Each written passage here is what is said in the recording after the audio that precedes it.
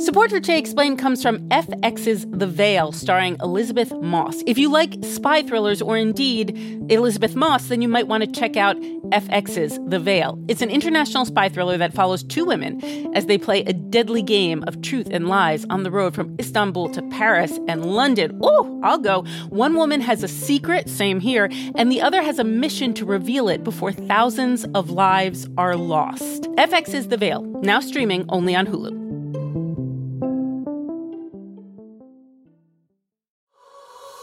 Hey, it's Noelle. Before the show starts, I want to invite you to take a survey that we're running right now. If you have a few minutes, we would appreciate you going to vox.com/podcast survey and telling us what you think. Vox.com/podcast survey. There's also a link in the show notes. This will really help the show out, so thank you.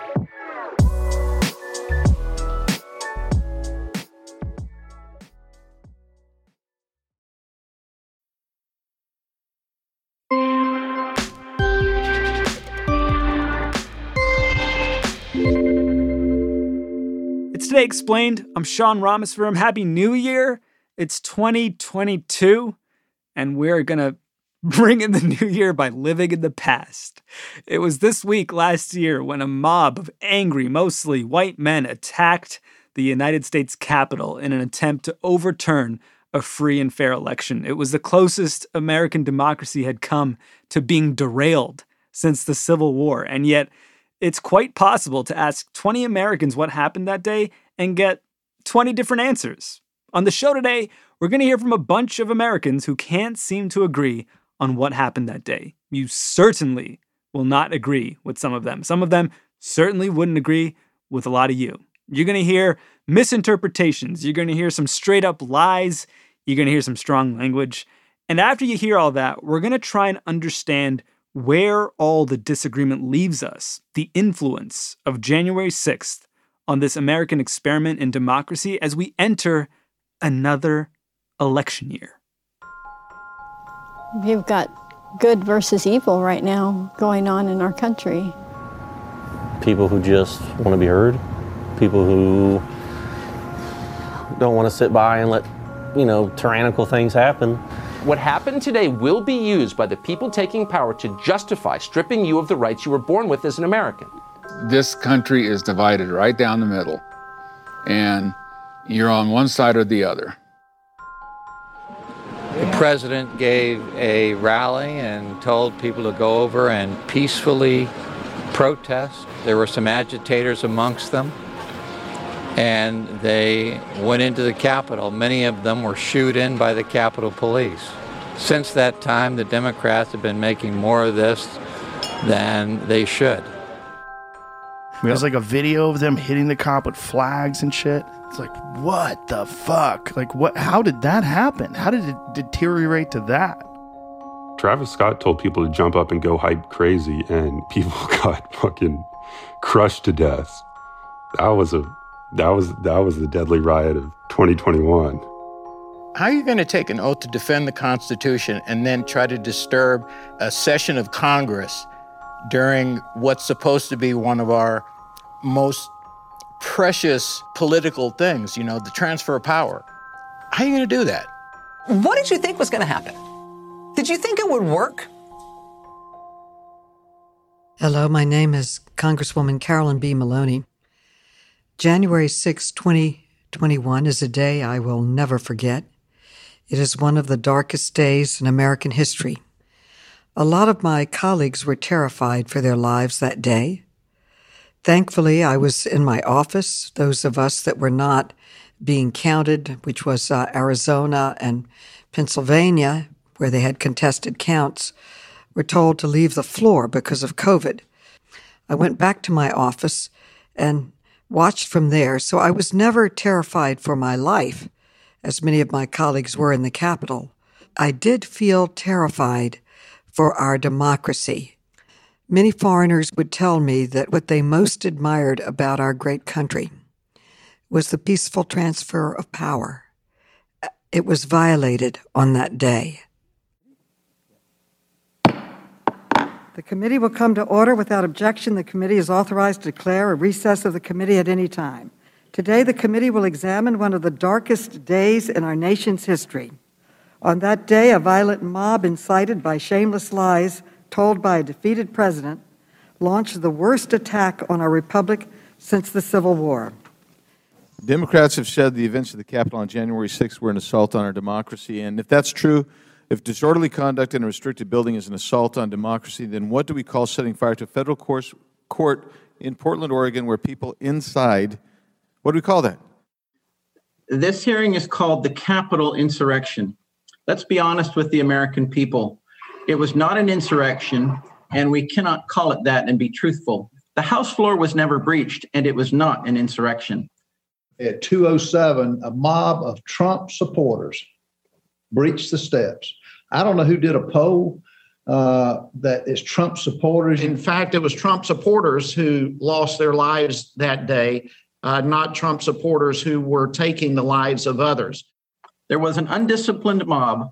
There were some rioters and some who committed acts of vandalism. But let me be clear, there was no insurrection, and to call it an insurrection, in my opinion, is a bold-faced lie. My fellow officers and I were committed to not letting any rioters breach the Capitol. The rioters attempted to breach the Capitol were shouting, "Trump, send us. Pick the right side. We want Trump." I could feel myself losing oxygen and recall thinking to myself, this is how I'm going to die, defending this entrance. At some point during the fighting, I was dragged from the line of officers and into the crowd. I heard someone scream, "I got one!" At one point, I came face to face with an attacker who repeatedly lunged for me and attempted to remove my firearm. I heard chanting from some in the crowd, "Get his gun," and kill him with his own gun.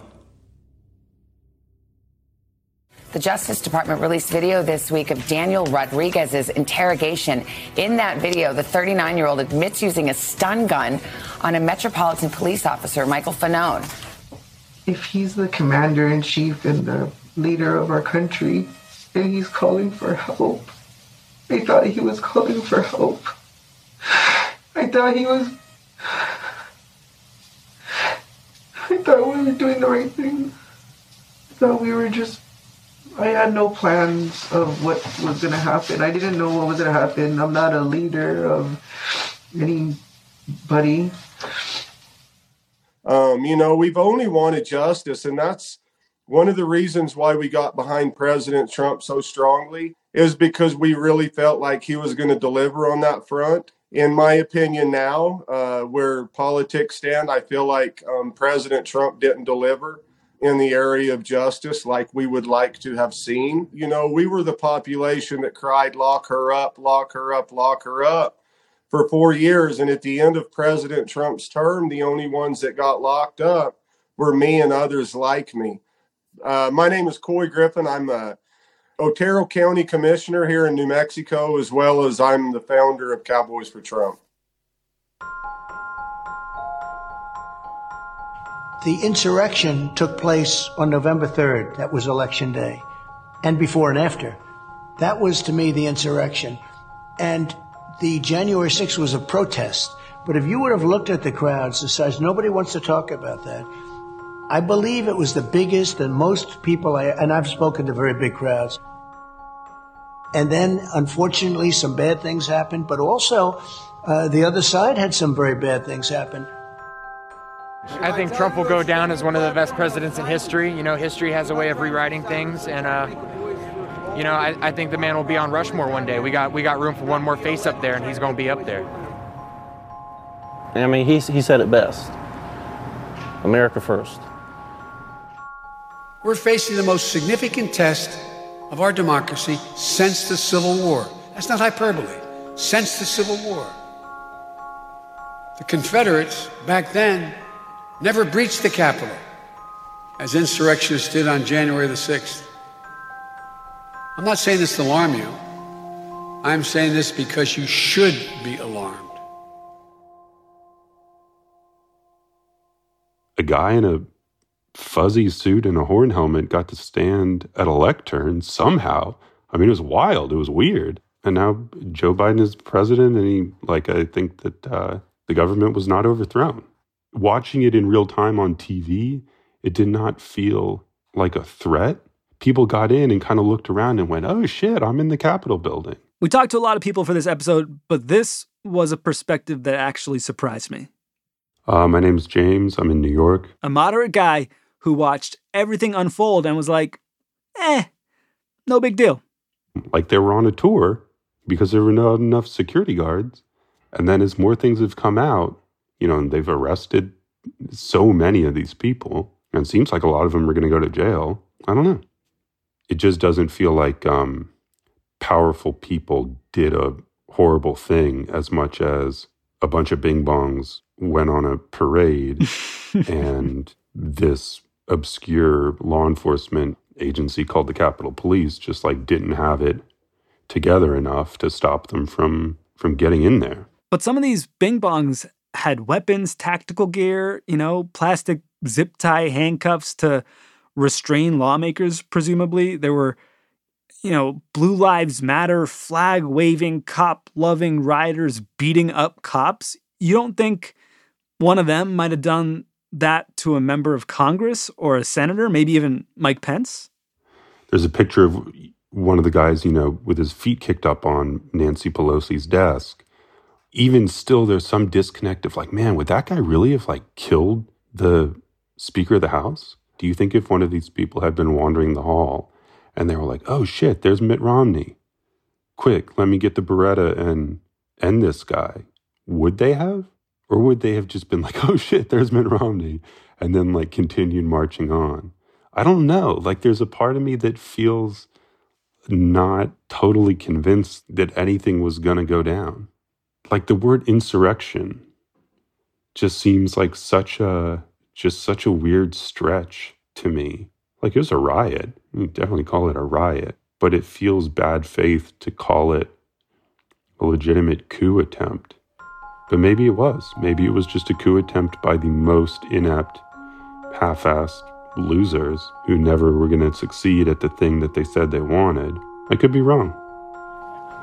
If they don't fix this shit, we're going to fucking one fucking day? Millions of Americans are out to protect the Constitution of the United States against enemies, foreign and domestic. Fuck you, police! Can I speak to Pelosi? Yeah, we're coming, bitch. Oh, my bitch, we're coming for you too, fucking traitor.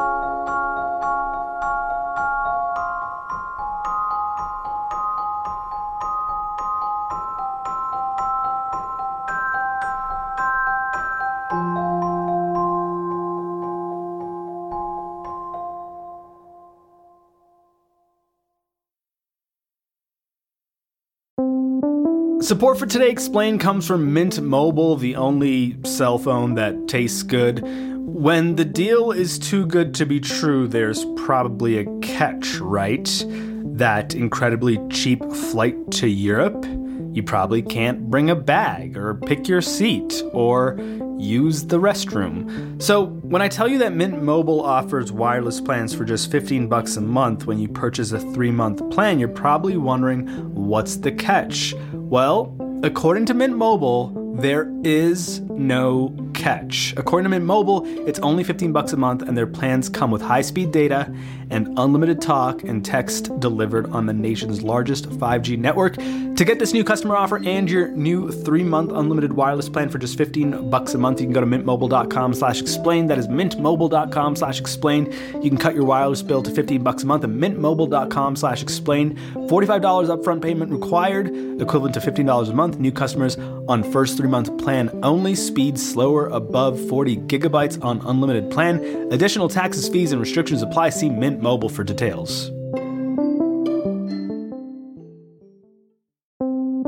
Support for Jay Explained comes from FX's The Veil, starring Elizabeth Moss. If you like spy thrillers or indeed Elizabeth Moss, then you might want to check out FX's The Veil. It's an international spy thriller that follows two women as they play a deadly game of truth and lies on the road from Istanbul to Paris and London. Oh, I'll go. One woman has a secret, same here, and the other has a mission to reveal it before thousands of lives are lost. FX's The Veil, now streaming only on Hulu.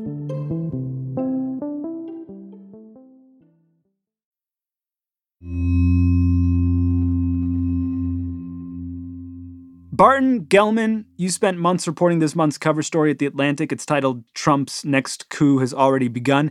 In it, you argue January 6th was essentially a dry run for the next successful insurrection. And I wonder, in all your reporting, did you run into someone like James from New York, who we just heard from, who thought January 6th was mostly a bunch of bing-bongs on parade? I heard arguments like that, although I have to give a lot of kudos to bing-bongs on parade. That's my favorite phrase yet to describe it.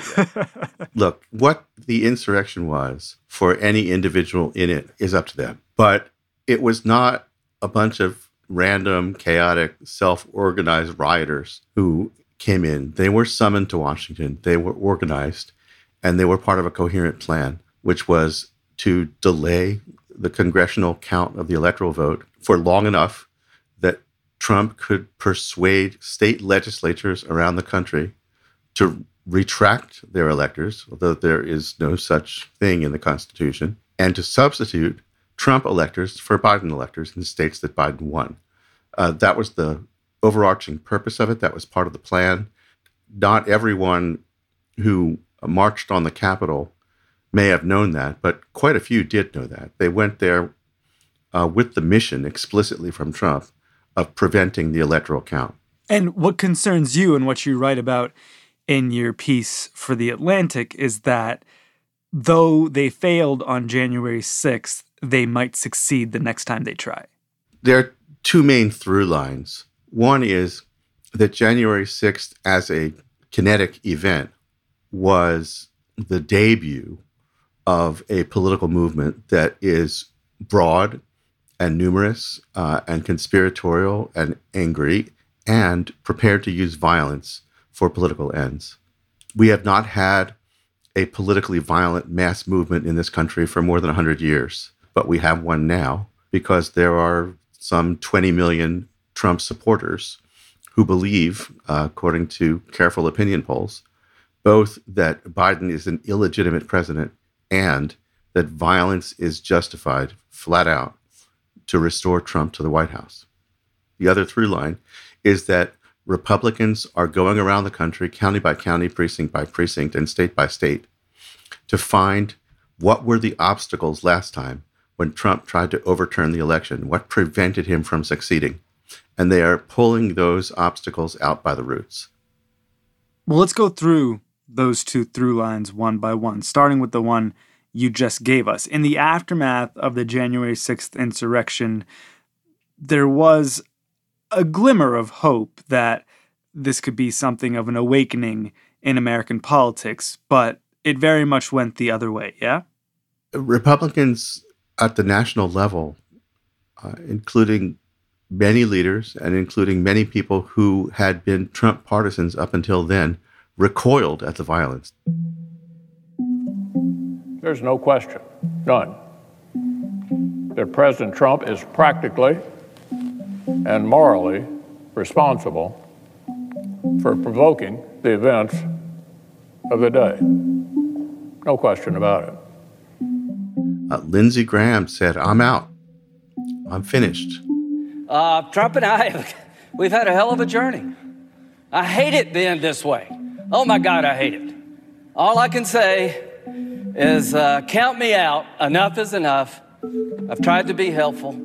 But there was a very early sign that it was not going to be a universal Republican response, because 147 House Republicans voted nevertheless immediately after the insurrection to invalidate electors from one or more states. I rise up for myself and 60 of my colleagues to object to the counting of the electoral ballots from Arizona.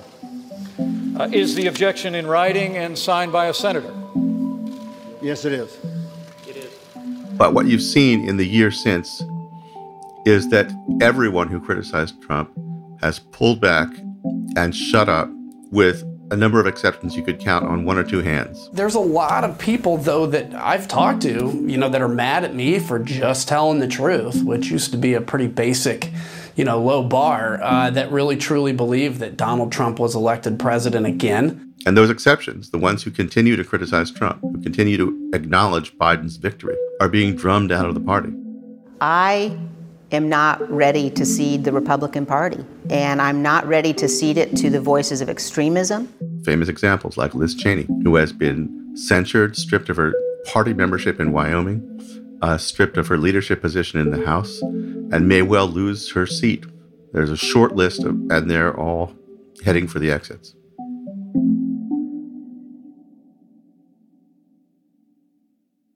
And this isn't just elected officials. I mean, the issue here is that I believe the majority of Republican voters believe that there was foul play in the election and that Joe Biden didn't achieve a clean win. Yeah, it's actually worse than that. It's, first of all, a supermajority. The most recent reputable national poll from PRRI has it that 68% of Republicans, which is a catastrophically high figure, believe Biden cheated, that Trump won. They don't suspect foul play. They don't think the election wasn't fully clean. They flat out say that Trump won and the election was rigged against him. And we have never had election denialism on that scale in this country ever. In the 1860 election, the Confederates recognized that Lincoln won. It was because they recognized that they tried to secede. And this maybe sets up your other through line, which is that a not insignificant number of these Republican voters or Donald Trump followers are willing to take up arms, exercise violence in order to secure what they see as a political victory. Is that right? What's the number and why is it troubling to you? In a series of polls that were done at the University of Chicago, the number that came out was about 8% of American adults believe Biden is an illegitimate president and that violence is justified to unseat him and put Trump back in the White House. That equates to about 21 million American adults, most of whom own weapons, many of whom believe that militias like the Oath Keepers and the Three Percenters and violent groups like the Proud Boys are necessary. There's plenty of evidence of Antifa and BLM coming into neighborhoods already, and they're threatening to come in and kill families, burn their houses down, kill their pets. That's also a number we haven't seen in a very long time, arguably not since the 1920s when the second Ku Klux Klan arose. It's been since then we haven't had a kind of middle-class mass violent movement in this country. And make no mistake, these are a different demographic than the politically violent have been in the lifetimes of anyone now alive. Political violence around the world is typically conducted by young men in their 20s or early 30s, heavily unemployed, usually low education. That's not at all the picture of the insurgents we're getting from those arrested for crimes on January 6th. We're seeing people with a mean age of about 42 who are substantially all employed, many in white-collar jobs, owning businesses, highly educated, as much or more so than the average American. This is a very different profile. And these are people, again, who are prepared to use violence for political ends, and they were triggered by Trump's summons on January 6th, and they're waiting for the next summons to come. Aside from this belief in the former president's big lie that the election was stolen for them, were there other belief systems that united the insurrectionists and now this troubling percentage of Americans, as much as it sounds like 20 million, who believe that their election was stolen from them in 2020? There was one uniting belief among this group of potentially violent Trump supporters. They were asked many, many questions about their political beliefs, and only one got supermajority support. That was that they believe the central premise of a theory known as the Great Replacement. The idea that people of color, minorities, are displacing white people in America from their positions of power and privilege. There are more rights accruing now to minorities than there are to white people. At the same time, a study of the places where the insurgents came from on January 6th finds that they're much more likely to come from a county where the white population is in decline relative to other populations.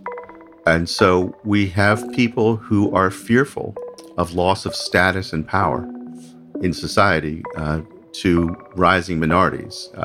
And in the worldview of the Great Replacement, a figure that is regarded with fear and dread is the census projection that in 2045, white people will no longer be a majority of the population in the United States.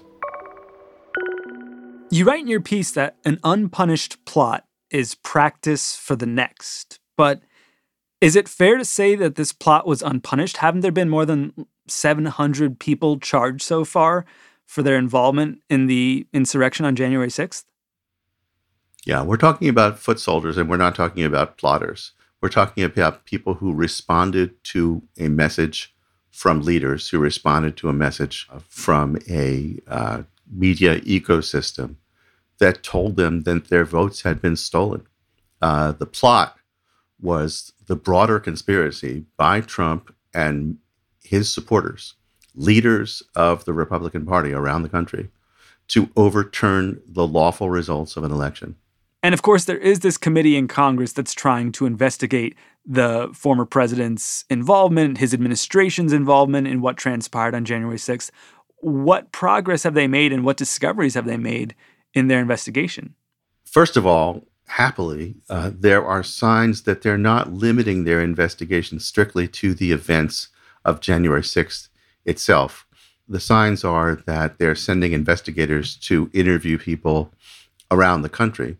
For example, in Georgia and Arizona, where Trump personally, and aided by his acolytes, tried to persuade election officials to reverse the actual outcome and to appoint electors for Trump, or to certify the election for Trump, or to decertify Biden's victory. They are regarding that as part of their mandate, which is a good thing, because they would be missing a great deal otherwise.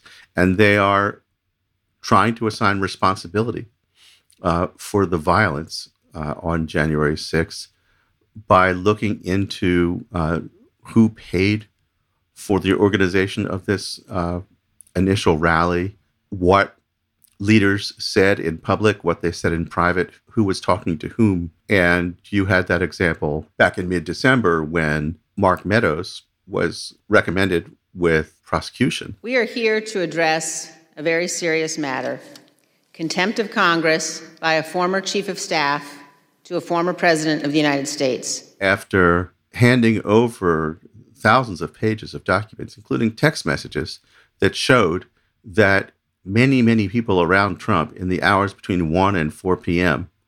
were begging him to intercede and to tell the rioters to go home. Including his own son, Donald Trump Jr., I believe? Including his own son. Donald Trump Jr. texted again and again, quote, "We need an Oval Office address.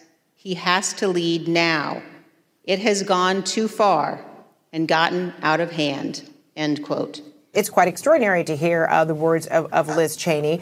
You know, she said that even Ivanka, the former president's daughter, would say, stop the violence. People saying that Trump was destroying his legacy by allowing this horror to continue. Is the window of opportunity here closing to have consequences for the planners of the insurrection? The midterm elections are, of course, later this year, and if there is a change in who controls Congress, there will no longer be any investigations into what happened on January 6th, correct? If Republicans take control of the House, then when the new Congress begins, in the first order of business on that day, the new Republican majority leader will cancel the committee. And I think Benny Thompson, the chair of the committee, and the vice chair, Liz Cheney, are well aware of that and fully intend to unveil their work product before the election. Time is running out to hold people accountable in time to prevent them from using the same kinds of techniques in the 2022 and the 2024 election. And is the 2022 midterm election itself going to be a bellwether of the health of our democracy? I'm in a little bit of a bind in answering this. As a journalist, I don't take sides in favor of one party or the other. I'm struggling with the fact that the Republican Party right now is an authoritarian party that is not respecting democratic norms. And a journalist is for truth and for democracy. And so I simply have to say that for the current Republican Party doing what it's doing to take control of both houses of Congress in 2022 augurs very poorly for a fair election for president in 2024. That's because the fundamental strategy that Trump employed and is setting up to employ next time is based on the fact that there are numerous swing states in a presidential election that Biden won last time that are controlled by state Senate and state House Republicans. That is to say, they're Republican local governments in the state, and those states turned blue in the presidential race. Trump tried to persuade those legislatures to send Trump electors to the Electoral College, even though Biden won the state. And in order to do that, Congress has to give the okay. Congress, on January 6th, for example, would have had to accept that the fake Republican electors were valid and the Democratic electors chosen by the people of those states were invalid. That wasn't going to happen when the Democrats controlled one of the two houses of Congress. If Republicans control both houses, it could happen in 2024. We have only one party in American politics today that is prepared to lose an election and call it legitimate, and that's the Democratic Party. They are playing by the usual rules. If they don't win this time, they'll win the next time. They accept the verdict of the referees. Republicans are not in that place. Republicans are prepared to win by cheating. Republicans are prepared to win by stacking the rules. Republicans are not prepared to accept the legitimacy of a Democratic win. And that is an existential problem for democracy.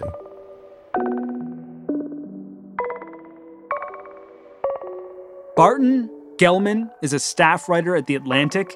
You can find his piece on the state of our democracy on the cover of this month's issue. Victoria Chamberlin produced our show today. I'm Sean Rameswaram. It's Today Explained.